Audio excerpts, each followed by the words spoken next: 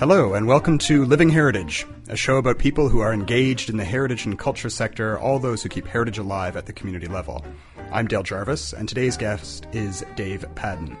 Dave is a writer and a performer of recitations. He is originally from Northwest River, Labrador, and is descended from two generations of pioneer doctors and nurses who lived and worked in Labrador. He currently lives in St. John's and makes his living as a pilot for Air Canada. Dave, welcome to the show. Hi there, Dale. Nice to be here. It is very nice to have you. I know this is kind of short notice. You were off halfway across the country or more, I think, when we first talked. Yeah, I got your email in Victoria. I guess that's the nature of being an airline pilot. You never know where you're going to be here and there from day to day. I want to talk to you about Labrador and some of your Labrador memories. So were you born in Northwest River? Actually, no. I was born in St. Anthony. Yeah. Because doctors are notoriously afraid to deliver their own kids, so Dad shipped Mum off to St. Anthony. Yeah. And 2 weeks later, we were back in Northwest River. Yeah. So you were born a Newfoundlander. Yes. But grew up in Labrador. The most central part of the province, I guess. Yeah. Geographically speaking. Yeah. So what was that like growing up in Northwest River? Oh, it was great. Strikes me more and more as I get older how great it was. Yeah. Why is that? Well, I think we benefited, if that's the word I can use, from the sort of isolation there, and you couldn't get in and out of there very easily then. And our parents were apt to let us run wild. We were sort of feral half the time. You know? Yeah. And we're out the door in the morning. If we weren't off to school, when we were just out the door in the morning, running for lunch for 20 minutes and out the door again and play all day long. Yeah. That's a nice thing about living in kind of a wild area is that you have that access. And it was good. Kids today might not have the same kind of experience. No, and 80% of us or something live in cities now in Canada. So the opportunities aren't there, but I guess they have other types of fun. So how big was Northwest River? How many people would have lived there when you were a kid? I think back in those days, which was the 60s, I suppose, I'm guessing around 300 or so. Right, yeah. And so people would have known each other. Everybody knew everybody. Yeah, absolutely.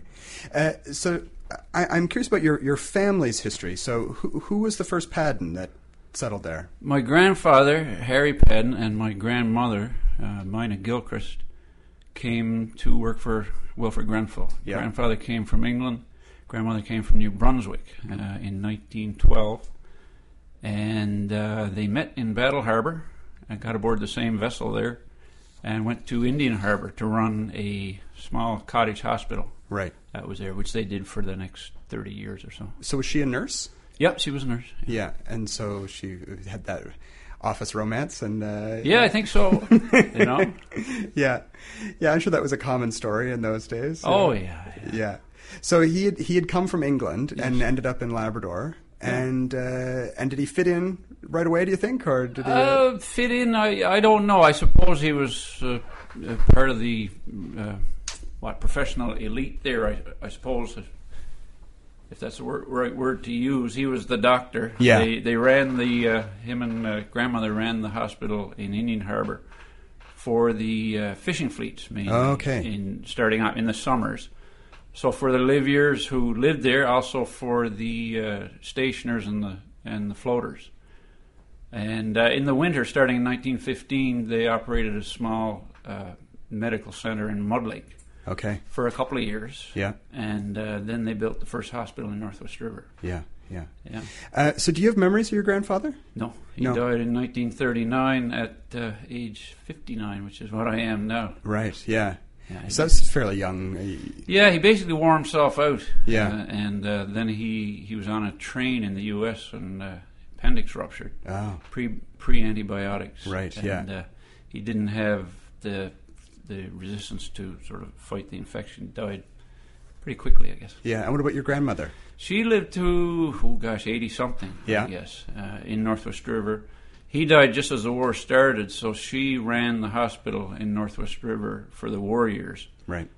Till my father came back from the war and he took over, and she was pretty well exhausted by then. She was ordered to come to Buckingham Palace to get the Order of the British Empire. And she said she sent a note saying thanks, but put it in the mail. I'm too busy. Basically, what she said. Right. Yeah, because they would have really been the only medical facility there for miles. Northwest River, well, first Mud Lake, and then Northwest River. Yeah. Mud Lake closed. Northwest River was it for many years till they built a hospital in Happy Valley. Yeah. And, when was that? In the 60s? In the 60s, like so that. Yeah. So the base would have come first, I guess, and then the hospital second. Yeah. Mm-hmm. Yeah.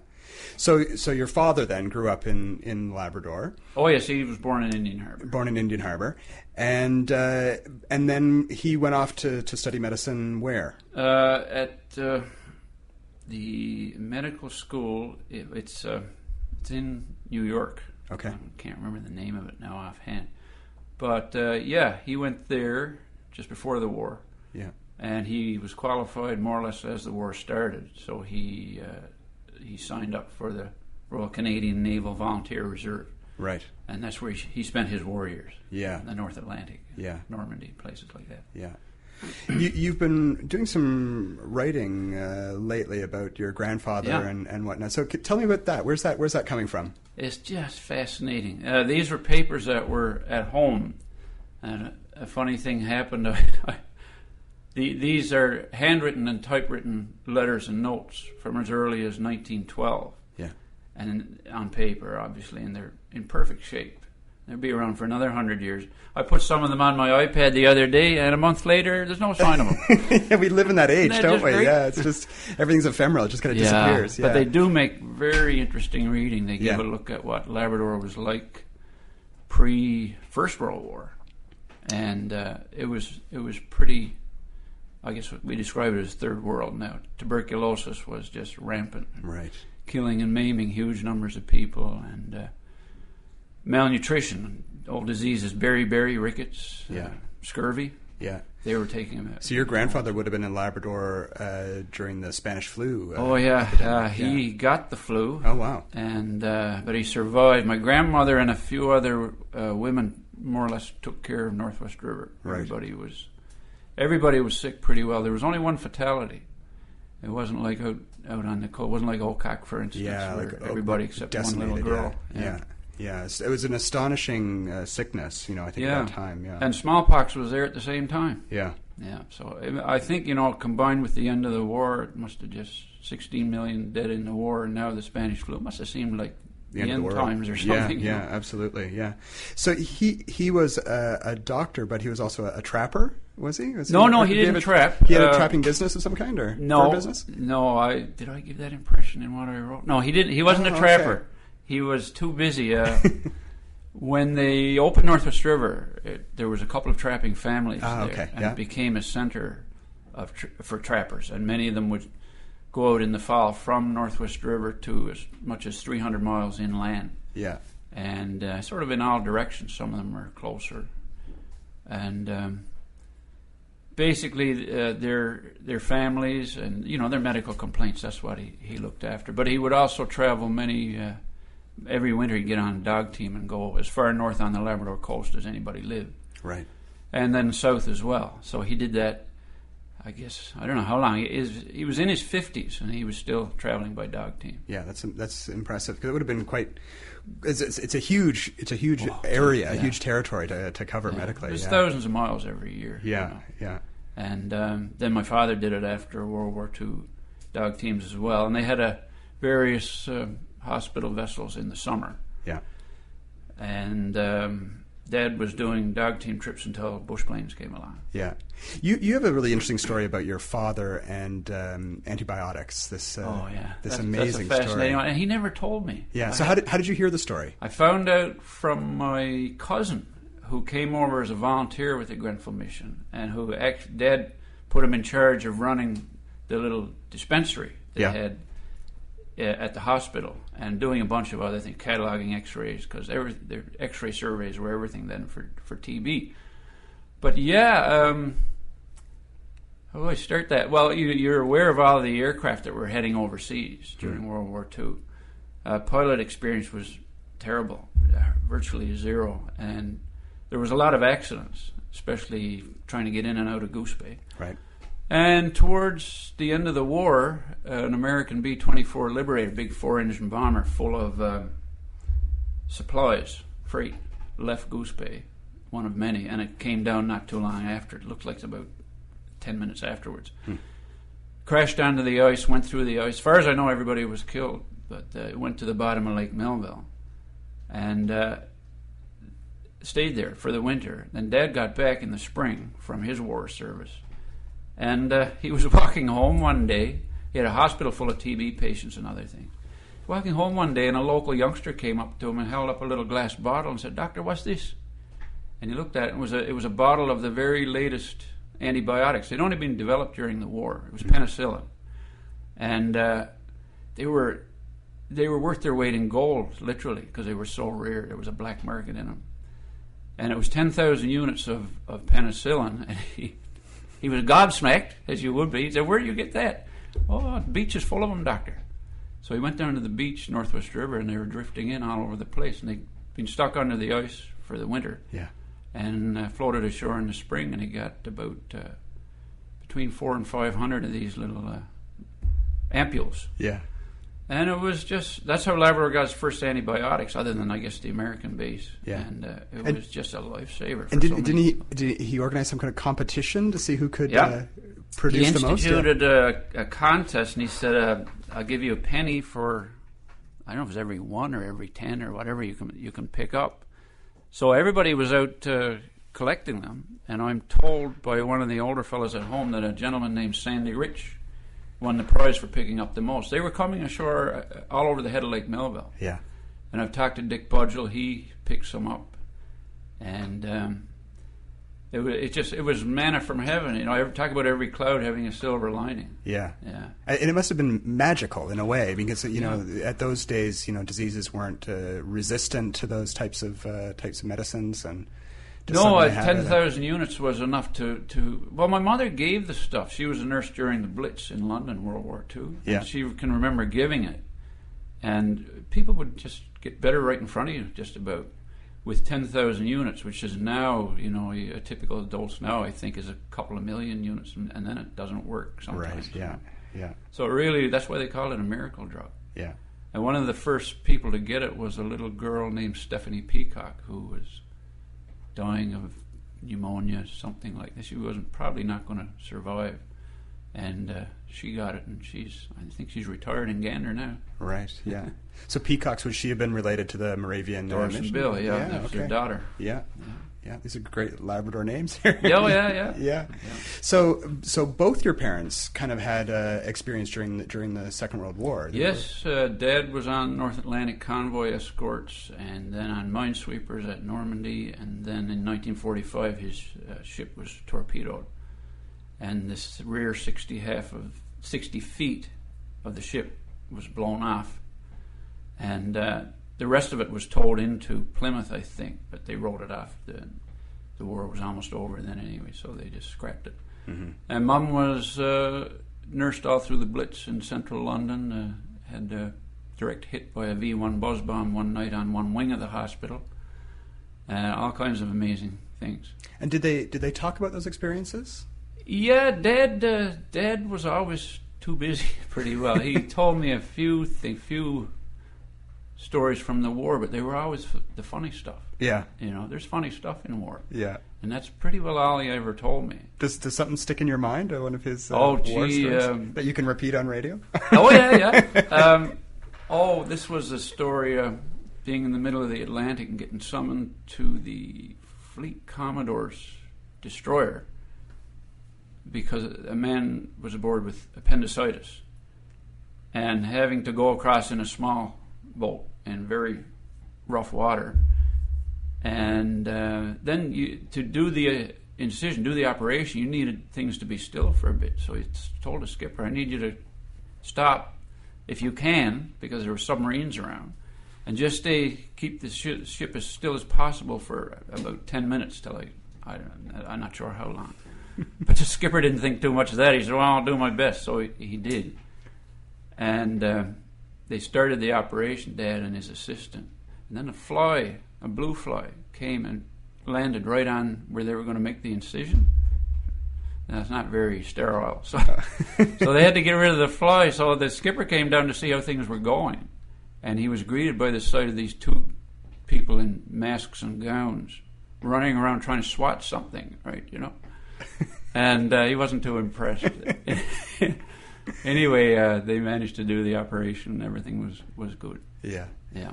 So did he meet your mother during the war, or did they know each other before the war? Mom came out to Labrador after the war in 1947 initially. I think. Okay. Sometimes I think she was a little bored with peacetime. I don't know. And she wanted an adventure. Yeah. Yeah, so she came out to Harrington Harbour at first and nursed there for a winter, and then she was with the Grenfell Mission. Then she was transferred to Northwest River. Yeah.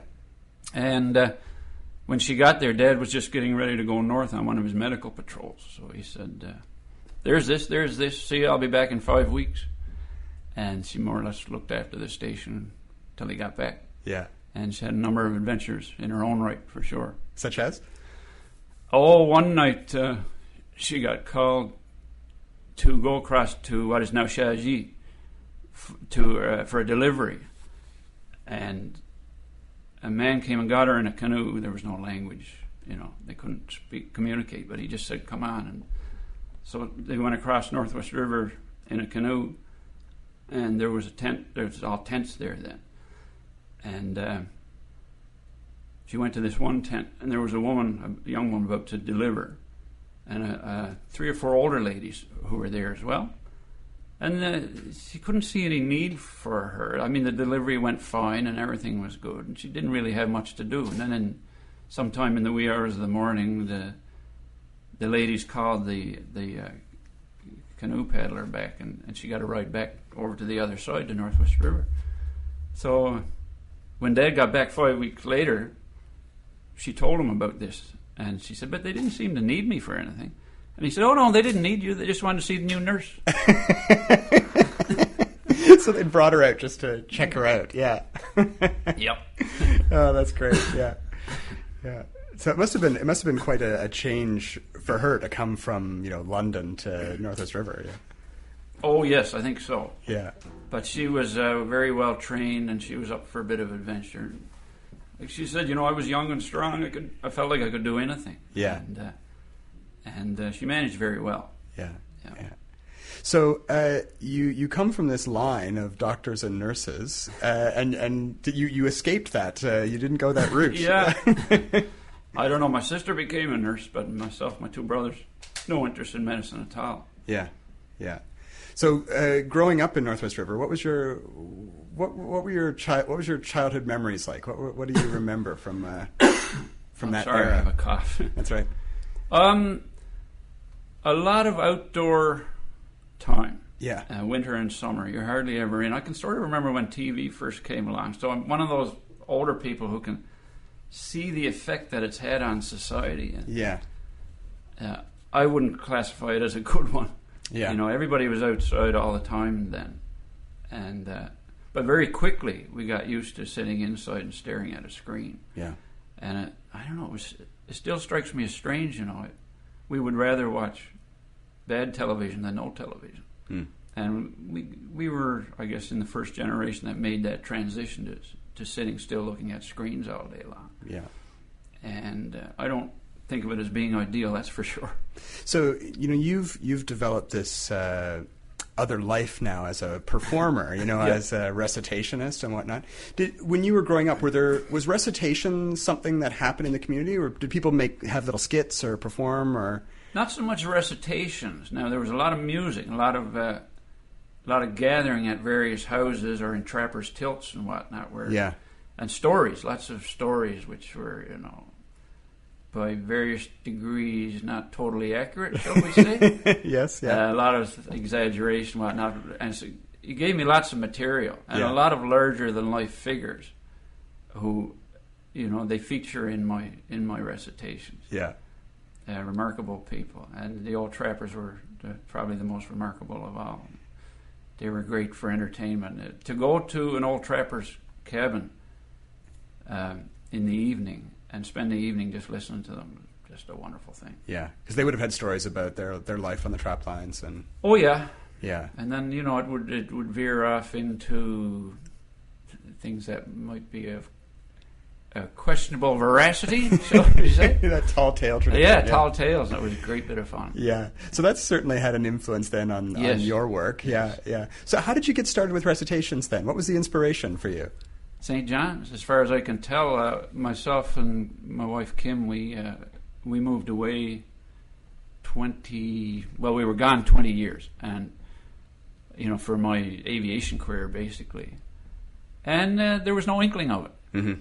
And about a year after we moved back to St. John's, I wrote my first recitation. Just came out of the blue, seemed like, anyway. Yeah. And it seemed to go over okay. Went down to the Crow's Nest to Song Circle, which I encourage everybody to go to. Yes. Last Thursday of the month, and storytelling. Yeah. Second Tuesday of the month. I Yeah. think. And I tried it out, and people seemed to like it. So Yeah. I said, so I wonder if I could write another one. And now I've written 17. Yeah. And you've performed internationally with some of you were off in Ireland. What was the... Oh, yeah, I got invited to the Bard of Armagh, the Festival of Humorous Verse in Armagh, Northern Ireland. That was wonderful. And I did one of mine over there, and they didn't quite understand it all. I think I spent as much time setting it up as actually doing it. But they were really polite and really nice, and I got a thunderous applause. There was 1,000 people there. Yeah, they really appreciated it. Yeah, they really love their arts, Yeah. Do you have a favorite recitation? Could you give us one of yours? I could try. I'm going to tell you I got a persistent cough, and I haven't done this for a while, so I'll do my best to get through it. All right. It's called The 12, and it's about that wonderful contraption, the 12 Elan snowmobile by Mr. Bombardier. And anybody who's listening who's from out around the bay will know what a 12 Elan is. For everybody else, it's a tiny little snowmobile of 12 whole horsepower, and people still use them now to pull firewood out of, and they're sort of mythical creatures. Right, yeah. And I'll show you why, anyway. Consider, my friends, if you would, for a bit, a debate in which you will have to admit disagreements abound and tempers get frayed. What's the greatest invention that ever was made? Some say the computer, the wheel, it's been said. And then there's the airplane, or even sliced bread. But no, the world's greatest invention, as I now will reveal, was Mr. Bombardier's 12 Elan snowmobile. Light as a feather, strong as an ox. You can run her on gravel, on sand, or on rocks. Easy to fix if she ever breaks down, if you got snare wire and duct tape lying around. Able to haul a mountain of wood, or even a mountain from where it was stood. Sure, you don't think Mount Peyton always was there. I hauled that there on a dare, for a beer. And you've seen those young fellows out skipping on water. Well, the 12 will do that, though I don't usually bother. Till me and the missus are sick of the slush and the cold and the snow, and then Sheila's brush. Is then that she'll say, get me out of this fast. So we'd jump on the 12 and I'd give her the gas. Where to, my ducky? 'Tis then I will say, as we're hitting Mach 1 across St. Mary's Bay. She'll say, keep going south till I tell you to stop, as we pass Nova Scotia, just touching the lot. Down the American shore, to be sure, and then across Florida to pick up some speed. Then it's back on the water to a nice sunny island, and an hour from home we're back on the dry land, led back on the beach with the snowsuit hove off and some tropical drinks and a tropical scoff. So what's the big deal, you say right off the bat? Everyone knows a 12 will do that?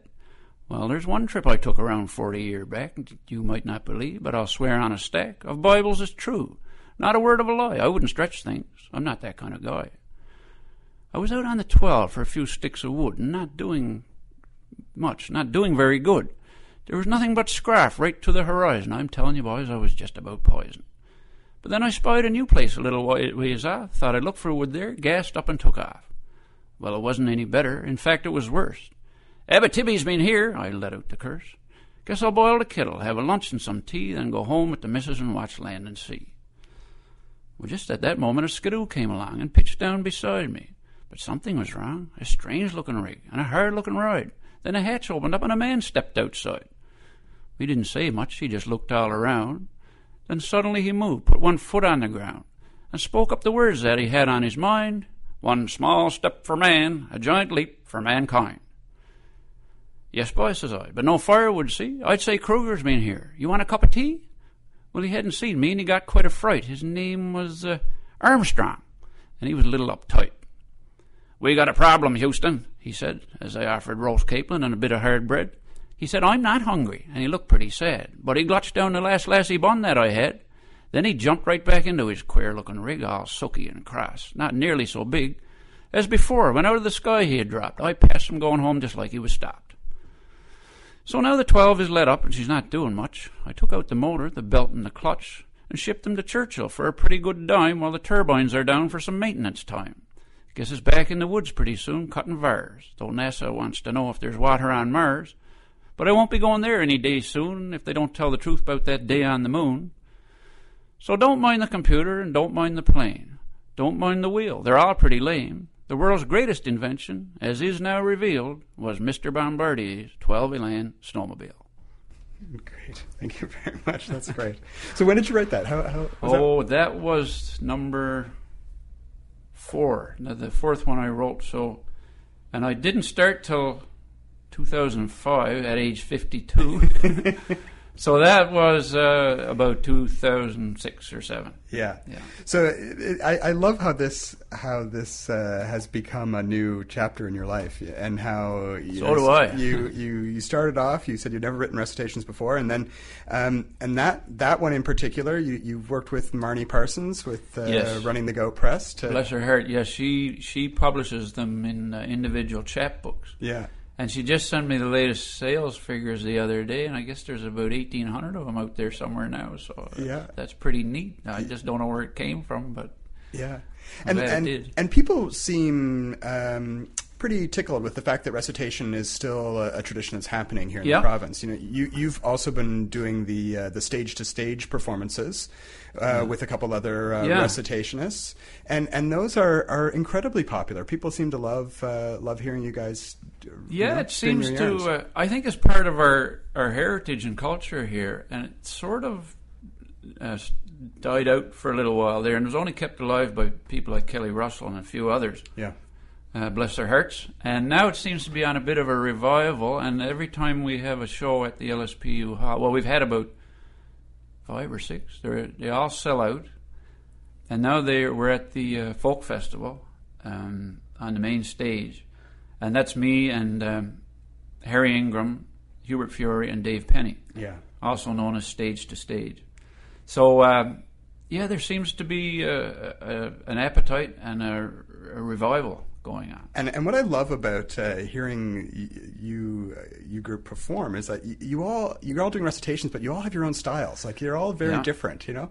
Yeah. Dave Penny is kind of the more lyrical, musical kind of recitation. Yeah. And Dave does it in that sort of sing-song style, which, if I got nothing to base this on, but if I had to guess, I'd say that's how they did them 500 years ago. Yeah. So where did Dave get it? It exists in him. Yeah. Harry is our traditionalist. He knows a bunch of the old ones, which I don't know and wish I did. Hubert has his own style. He's our senior member, the Oracle of Harbour, Maine. That's what we call him. Yeah. And his stuff is funny, and he also writes very touching and poignant ones. And my stuff, I don't know how to describe it, but it's a great bit of fun. Between the four of us, we just have a blast doing it. Yeah, I love you're the tall tale element, like you said, based on those old trapper stories. Well, Dave, this has been a treat. Thank you for coming in and talking to us. It's always a delight to have a conversation. Well, thanks for having me in. I appreciate the chance. Thank you. All right. You have been listening to Living Heritage. My name is Dale Jarvis, and this is a program of CHMR. Living Heritage is a production of CHMR Radio, and it's done in cooperation with the Heritage Foundation of Newfoundland and Labrador. Our production assistant is Tara Barrett. You can find us online at ichblog.ca or on iTunes. Thank you for listening.